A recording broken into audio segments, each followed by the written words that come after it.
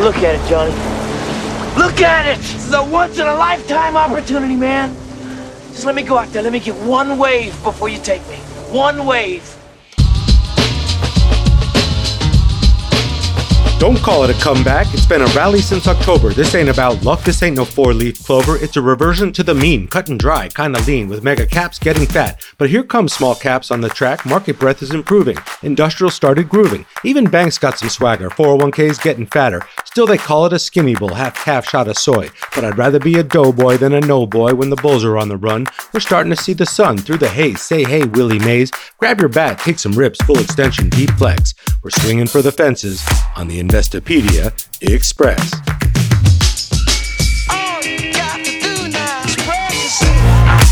Welcome back and welcome aboard and make way for the bull. That's right, the S&P 500 is now officially in bull market territory, climbing 20% from those October lows. It's been a long, slow grind higher since then, but it ends the longest bear market since 1948, 248 trading days to be exact. It's kind of remarkable that the stock market has been so resilient amid all those rate hikes, bank failures, raging inflation, China tensions, dollar concerns, you name it, a very tough climb. And the momentum across the entire equity market feels kinda real. All 11 sectors of the S&P 500 were higher last week as the index tacked on close to 0.5%, the fourth week in a row of gains. The Nasdaq also inched higher, its seventh straight week of gains, the longest stretch since November of 2019 if you're keeping score, and the Dow popped 0.3%. Not blockbuster gains, but a steady drumbeat higher. And small caps even joined the party with the Russell 2000 climbing close to 2% for the week. We haven't seen that in a while, and it shows some conviction on the part of equity investors. And history may be in our favor. Bank of America research says the S&P 500 rises 92% of the time following the start of a new bull market, compared to the historical 75% average over any other 12-month period, going all the way back to the 1950s. Does that mean it's definitely going to happen this time around? Not at all. But good odds are good, and long-term investors are usually rewarded for hanging in there, which leads us directly into our big three for the week. Circle it. Number one, why are so many people calling this a skinny bull market? It's that concentration thing again, isn't it? Only 8 stocks have really driven the returns of the S&P 500, and we all know who they are. Apple, Meta, Amazon, Netflix, Alphabet, Microsoft, Nvidia, and Tesla. That's FANG plus MNT if you're into bad acronyms. Bianco Research points out that of the 10% plus returns in the S&P 500 so far this year, the other 492 stocks have only contributed less than 0.2%. We've talked a lot about this lately because it's the reason many believe this rally is not sustainable. You have to have more balanced scoring across the markets for a rally to have legs. You need good old-fashioned Dow theory to kick in. A rally in one index needs to be supported by a subsequent rally in another, and that leads us to number 2 this week. We are getting that support, finally. 60% of consumer discretionary stocks are trading above their 50-day moving average. They say the U.S. consumers tapped out, tired of inflation, and tired of spending. Investors don't seem to think so. And generally speaking, the ratio of new 52-week highs minus new 52-week lows has been trending higher. More higher highs than lower lows across the stock market, from the 5,000 plus stocks at the New York Stock Exchange and the 3,300 plus stocks listed on the Nasdaq. You can call it a skinny bull, you can call it a decaf, half-calf skinny shot of soy, but it's a rally, Sally, and it's getting more robust by the day. And number 3, what could go wrong? Plenty, actually. The Fed meets this week, and as we know, they could decide to keep raising rates until inflation actually hits 2%, but that's not likely. Another big bank could collapse, triggering a liquidity freeze and a huge sell-off. But we've gone a couple months now without any further implosions. And all of these new treasury bonds being issued by the government flooding the market post-debt ceiling agreement could sap money out of the market. But it didn't happen last week, and earnings could really plunge if consumers stop spending and we have a hard landing into a deep recession. That's a pretty big list of things that could go wrong, and I know I'm leaving things off of it. But let's just take earnings for now, since investors buy stocks anticipating earnings or profit growth. That's the game. Corporate results were actually better last quarter than anticipated. They usually are, and they're not going to be that great for this current quarter, according to FactSet. Corporate earnings for the S&P 500 are expected to decline again for the third consecutive quarter, dropping 6.4% from the same period last year. That would be the biggest quarterly drop since the second quarter of 2020, just as the pandemic was setting in.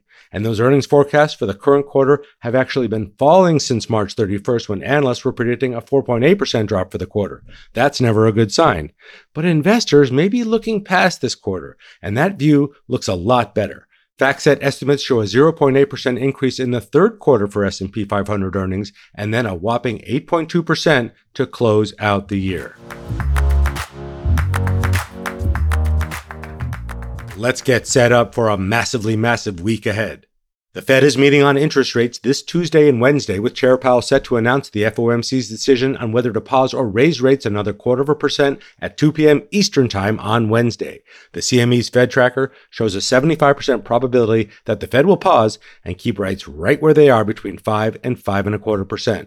But Powell and voting members of the Federal Open Market Committee will get a last look at inflation data with the release of the Consumer Price Index on Tuesday, followed by the Producer Price Index on Wednesday. There are concerns that inflation drifted higher last month as gas prices ticked up ahead of the summer driving season. Still, look for consumer prices to clock in at a 4.1% annual rate, down from 4.9% last month. Remember, it was July of 2022 when inflation hit that 40-year high of 9.1%, so prices have come down more than 50% since then.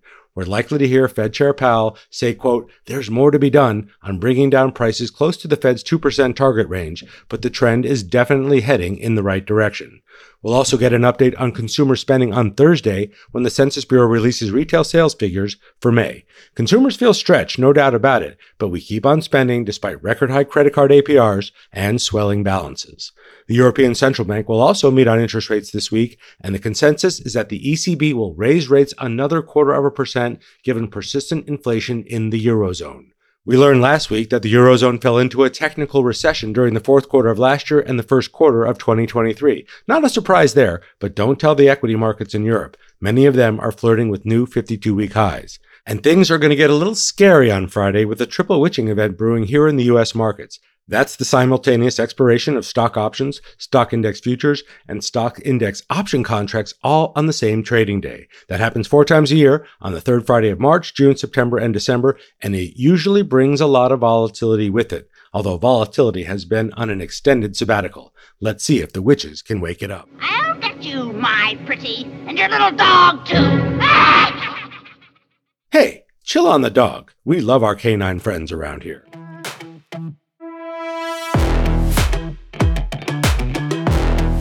Deep down in the epicenter of the capital markets where the steam runs hot and billions of dollars flow like lava every day, there are men and women plying their trade, moving that money through the markets and making sure it goes where it's supposed to. These are the brokers, the specialists, the market makers, and the traders at the heart of the New York Stock Exchange. We see them on TV, we see them on our news feeds, and we somehow trust them and we connect to them. They are the Sherpas of our money in the stock market, the faces of modern day capitalism. Jay Woods is one of them. He's been braving the floors of this 230-year-old exchange for more than a quarter of a century. He's now the chief global strategist for Freedom Capital Markets, a former New York Stock Exchange executive floor governor, a certified market technician, and a good friend to Investopedia, and our very special guest this week on The Express. Welcome. Caleb, thanks for having me. I'm a big fan of The Express, and it's an honor to have you in to the New York Stock Exchange for this interview. Now you can hear the hustle and bustle on the floor right below us. And you know this room, Jay, so to speak. You've been here for a while. What's the temperature down here as it relates to the feeling in the market, given the quiet rally we've sort of been going through this year, despite all odds? Yeah, I like how you said quiet rally. It has been a nice, slow, sustained rally, one that people really didn't see coming because the headlines have been very negative. Last week, the talk was all about debt ceiling. We cleared that hurdle. Did not affect the market. In fact, we cleared above 4,200. Now we're focused on this week coming up with the Fed rate hike. See if it's a pause, a skip, a hop. I don't know what you want to call it, but it's going to be exciting. It should move markets. And then we have quad witch at the end and then Russell reconstitution at the end of the month. It is a summer slowdown, but we have a few things that you'll come back and you'll see some action in this building. Yeah, money never sleeps. And even though it can be quiet here, there's a lot going on. And you guys are looking at the macro events. You're looking at the micro events. You're also looking stock to stock, market to market, intermarket analysis. I know you're a CMT, so you're looking at all these different asset movement from place to place.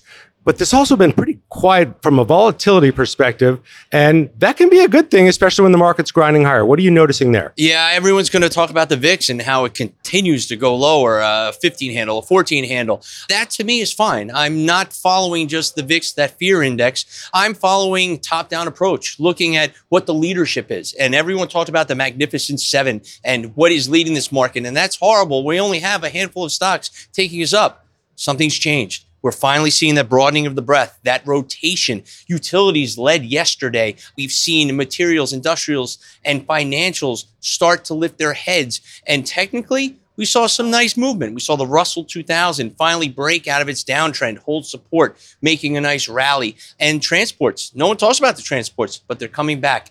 This is what we want to see. Yes, it can be slow, it can be boring. It won't make headlines, but from a market standpoint, this is the lifeblood of a bull market rotation, and we're happy to have it. Yeah, absolutely. And you're talking about Dow theory. You want those transports to rally if you're seeing the other sectors rally. A lot of people like our good buddy Josh Brown and others argue that chips are the new transport stocks, and they've been rallying because of all the excitement around AI. But when you see microchips rallying and you see some of these other sectors now join the rally, that's that breadth expansion that we want to see, right? You want to see like a good NBA playoff team or a good finals team. You want to see balanced scoring, balanced defense. We're getting that back into the markets here, even though the big popular stocks, which get all the attention because they're so widely held, they're making the big gains and dragging the market with it. You think this is the beginning or the middle of the beginning of what could be another bull market? It could be. I don't think we're going to run away. I don't think there's going to be euphoria. There's still a lot of hurdles to overcome. You were seeing the jobless numbers tick up. That could lead us into, quote unquote, an official recession.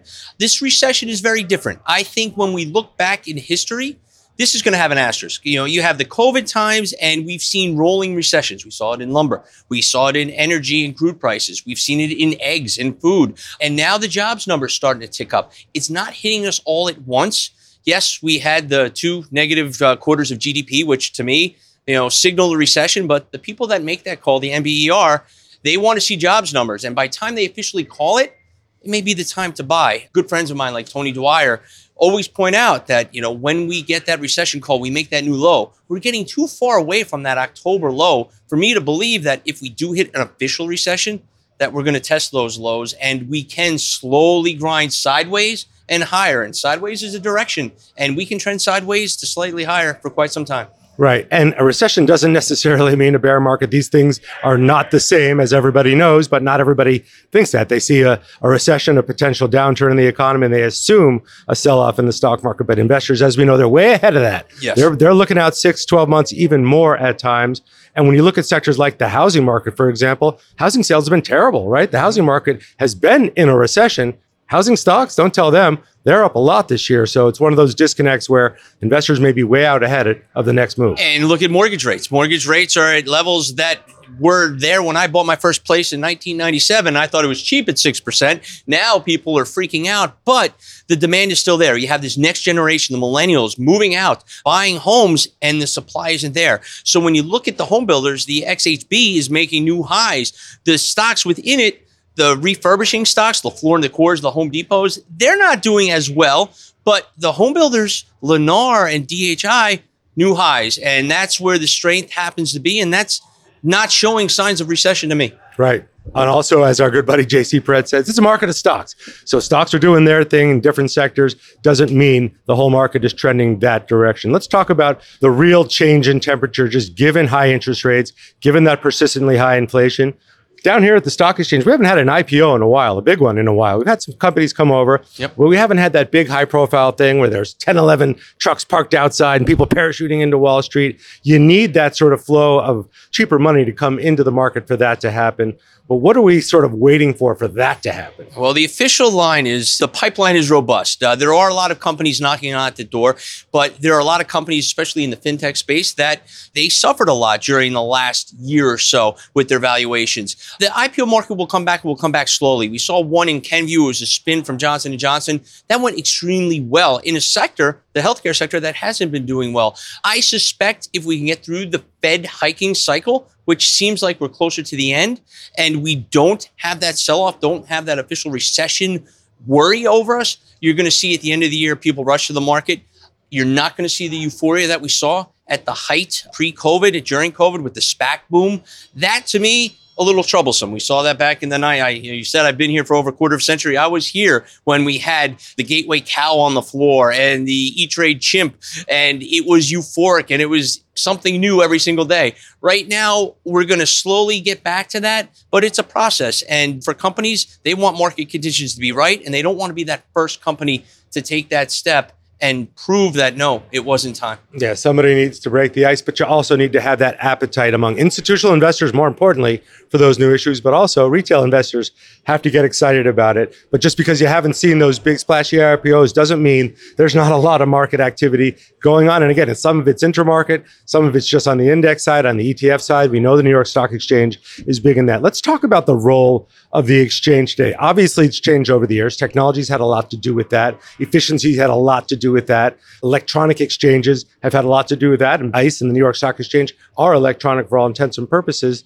But for those people that see it but don't know what's really going on, why is it important to the retail investor what the men and women are doing down here on the floor every day? Yeah, it's very important, and it has evolved. When I started here 25 years ago, there were 5,000 people on this floor. There was paper all over the place. You don't see one piece of paper. Crowds clamoring, trying to get the best price for their customer.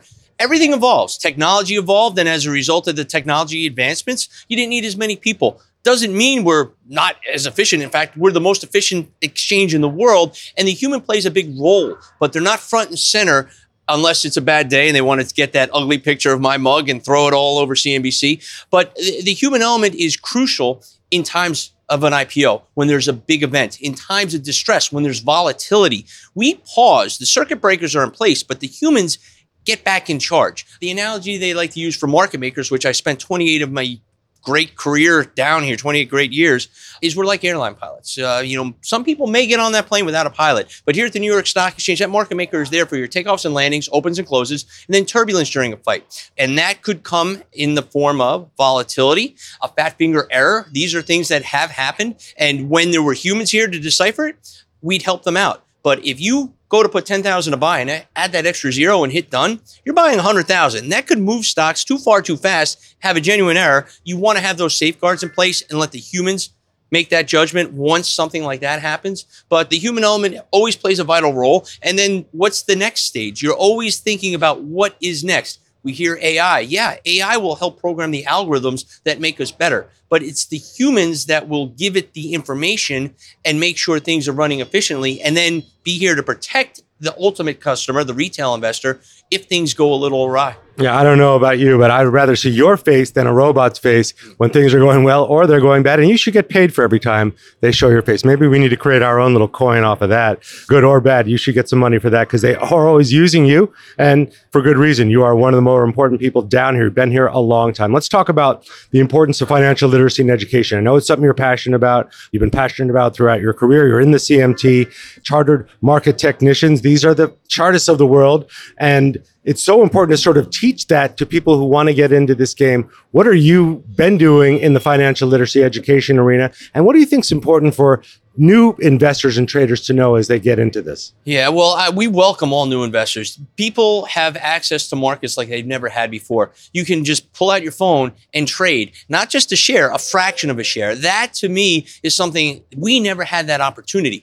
I look at what I do as far as financial literacy is just giving back. I was blessed with that when I was 8 years old. I was gifted 2 shares of IBM, and I tracked it and I followed it. As a father, I have a teenage son that we bought a share of Tesla, and I blogged about it. And the passion that people had about his story was what really transitioned me into getting in front of high school students, college students, teaching them things that we didn't have the opportunity to learn. I love learn by doing. I love people that go in, and I bought AMC, I bought GameStop. Oh no, what do I do now? Well, you and I, through Investopedia, through my work here at the exchange and through Freedom, have the ability to tell it's okay. Learn by doing is fine. Just don't make the same mistakes again and again. And then number one, when you get involved in a stock, have a plan. If your plan is it's going to go to the moon, we have to have a little bit of a talk. I love your moxie, but what if it goes down? Oh, I didn't think of that. Well, yeah, I was a successful trader for so many years because I always thought of worst case scenarios. Not the way you like to live your life, but it's the way to survive to the next day. There were too many people that lived high on the hog, had those great times during the dot-com, and bonus time came. And you know what? 3 months a year, there was a Ferrari dealership down the end of Wall Street, and they knew it was bonus season. People would get that check, they'd drive off. That's not the example you want to set. You want to talk about long-term investing, learn by doing, have that mad money, have some fun in the stock market, use charts for not just trading breakouts or breakdowns, but for long trending things.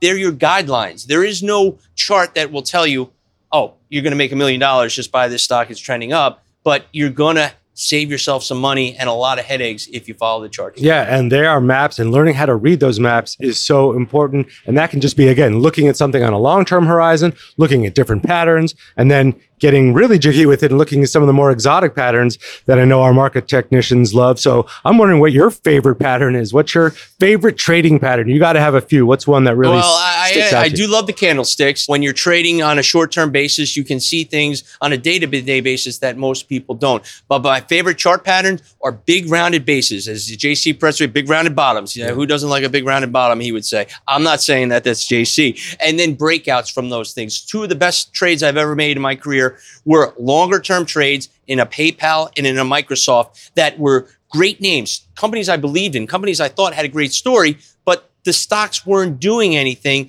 And then you'd see them trend sideways for years. And then something changed. They broke out and momentum came into the name. And then you follow that uptrend. And if it changes, if it breaks, it happened in Meta a couple times where, okay, something's changed. I'm going to get out and I'm going to manage my risk that way. But big rounded bottom breakouts, nothing like it. Yeah, the bigger the base, the higher in space is what he likes to say. And that's, again, having the watch list, but also, you mentioned it earlier, risk management. Two of the most important words for investors, for traders, whatever you're doing, know your risk parameters, know what you can afford to lose, know what you're doing, when to get in, when to get out, when to hold them, when to fold them. So important. But none of that comes overnight, Jay. That is learning as an investor, making mistakes, but also going deep on whether it's market patterns or whether it's fundamental analysis, knowing what you own, so important in this business. If you weren't doing this for your career, what would you be doing, Jay? Well, I went to college to go to law school. I like to argue with people. So the New York Stock Exchange was a great transition. On the financial education front, I had an internship going to law school, but the internship was in the financial industry, and I learned by doing. I had a mentor. I had people there that would answer what my silly questions are. Why is it red? Why is it green? Okay, red is down, green is up. Okay,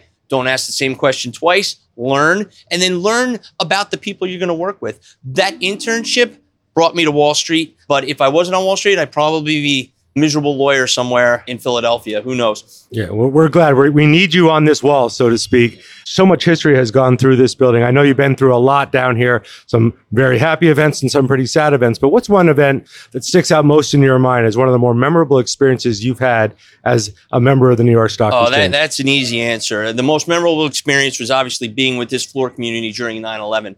But the best experience was when we reopened. It was Monday, 9/17/2001. We were the first people to come back. The New York Stock Exchange was the first place to open. The Yankees, the Mets, the Giants, they weren't playing. Broadway still shut down. What was open? We were open. What started that? That bell. Let freedom ring. And so when we came down here as a market maker, stocks were going down. I was going to lose a lot of money. We didn't care. We rallied around each other. People would come into my crowd as sellers. We would hug. We would cry. And the people that rang that bell, first responders, every day for months would come through this building. But if you saw that podium, you can Google this. It was Hillary Rodham Clinton, our senator, and our mayor, Rudy Giuliani, together, like arm in arm on that podium. There was nothing bigger than that event. And to be a part of it, a very small part of it, just to come to work that day and reopen the markets, no better day in my life. Yeah, that tragedy brought a lot of people together. And I was also fortunate to be down here for the reopen, and I'll never forget it either. So glad I saw you then. Glad we're seeing you now. Got one last question on the way out. You know, Investopedia is a site built on our terms. I know what your favorite pattern is. I'm wondering what your favorite investing or trading term is. What is Jay Wood's top term? I love key reversal day. Key reversal day as a trader, as a technician, you want to see something like we saw October 13th in the S&P 500, where it feels like the end of the world, and then we reverse, and we reverse hard, and then we don't look back. So a Morningstar pattern, if you're looking at candlesticks, that is a pattern I like, but key reversal day, that to me is the all clear. Do you call it on that day? You're very bold if you do, but looking back, you're going to find that one day where it was the end of the world. We ended up at the high and the trend changed. Those are my favorites. Yeah, and you got to look out for those. We love that term. You're the first one to mention that, so we're going to make sure we send you a special gift.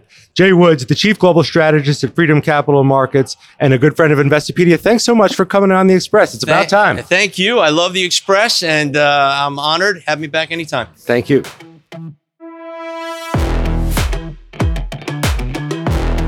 It's terminology time. Time for us to get smart with the investing and finance term we need to know this week. And this week's term comes to us from Ethan Musalek, who hit us up on Instagram suggesting present value this week. We love that term given the rumblings around the new bull market and the valuations of the biggest 8 stocks that we talked about earlier. According to Ethan and my favorite website, present value is the current value of a future sum of money or stream of cash flows given a specified rate of return. Future cash flows are discounted at the discount rate, and the higher the discount rate, the lower the present value of the future cash flows. Determining the appropriate discount rate is the key to properly valuing future cash flows, whether they be earnings or debt obligations. Present value also makes us think about whether the money we have on hand now can be worth more in the future if we invest in it. If we don't, inflation eats away at our present value. If we do, we need to calculate what rate of return we may get if we put that money to work instead. It's kind of fundamental as to whether we invest or not. Great suggestion, Ethan. DM us your address and we'll send you a pair of Investopedia's finest socks. They'll keep you smart and stylish. We're going to let the late, great Jack Bogle take us out this week. Bogle, the founder of Vanguard and the godfather of index investing, liked to keep it simple, even during wild market declines like we experienced during the great financial crisis. Bogle's message was simple and consistent. Here's Bogle with our pal Christine Benz of Morningstar in a conversation from 2010. I mean, if you visualize investment as growing in kind of a steady line, which it does, and visualize the crazy market as being all these jags up and down around this steady line, upward, always upward, I think, then you've got to say, I know I'm not smart enough to get out at the high. I know I'm not smart enough to get back in at the low. So I'm just going to stay the course, as we would say at Vanguard, and hang on through all that. Stay the course. Words of wisdom in investing and in life. Thanks for joining us this week, as always, and special thanks to Jay Woods for hosting us down at the New York Stock Exchange. Jay is a fountain of wisdom, so do follow his blog and his socials to tap into it. We'll link to those and all the reports we cited on today's show in the show notes. Find those wherever you ride the Express and on Investopedia.com/The Express Podcast. And hey, we have a new magazine now. What to do with $10,000? That's one of the most popular questions we get here at Investopedia. That's on newsstands now and on Apple News, and we try to answer that question for a multitude of scenarios because everyone's needs are personal. That's why we call it personal finance. Hang on tight during this busy week, and we'll talk again a little further on down the line.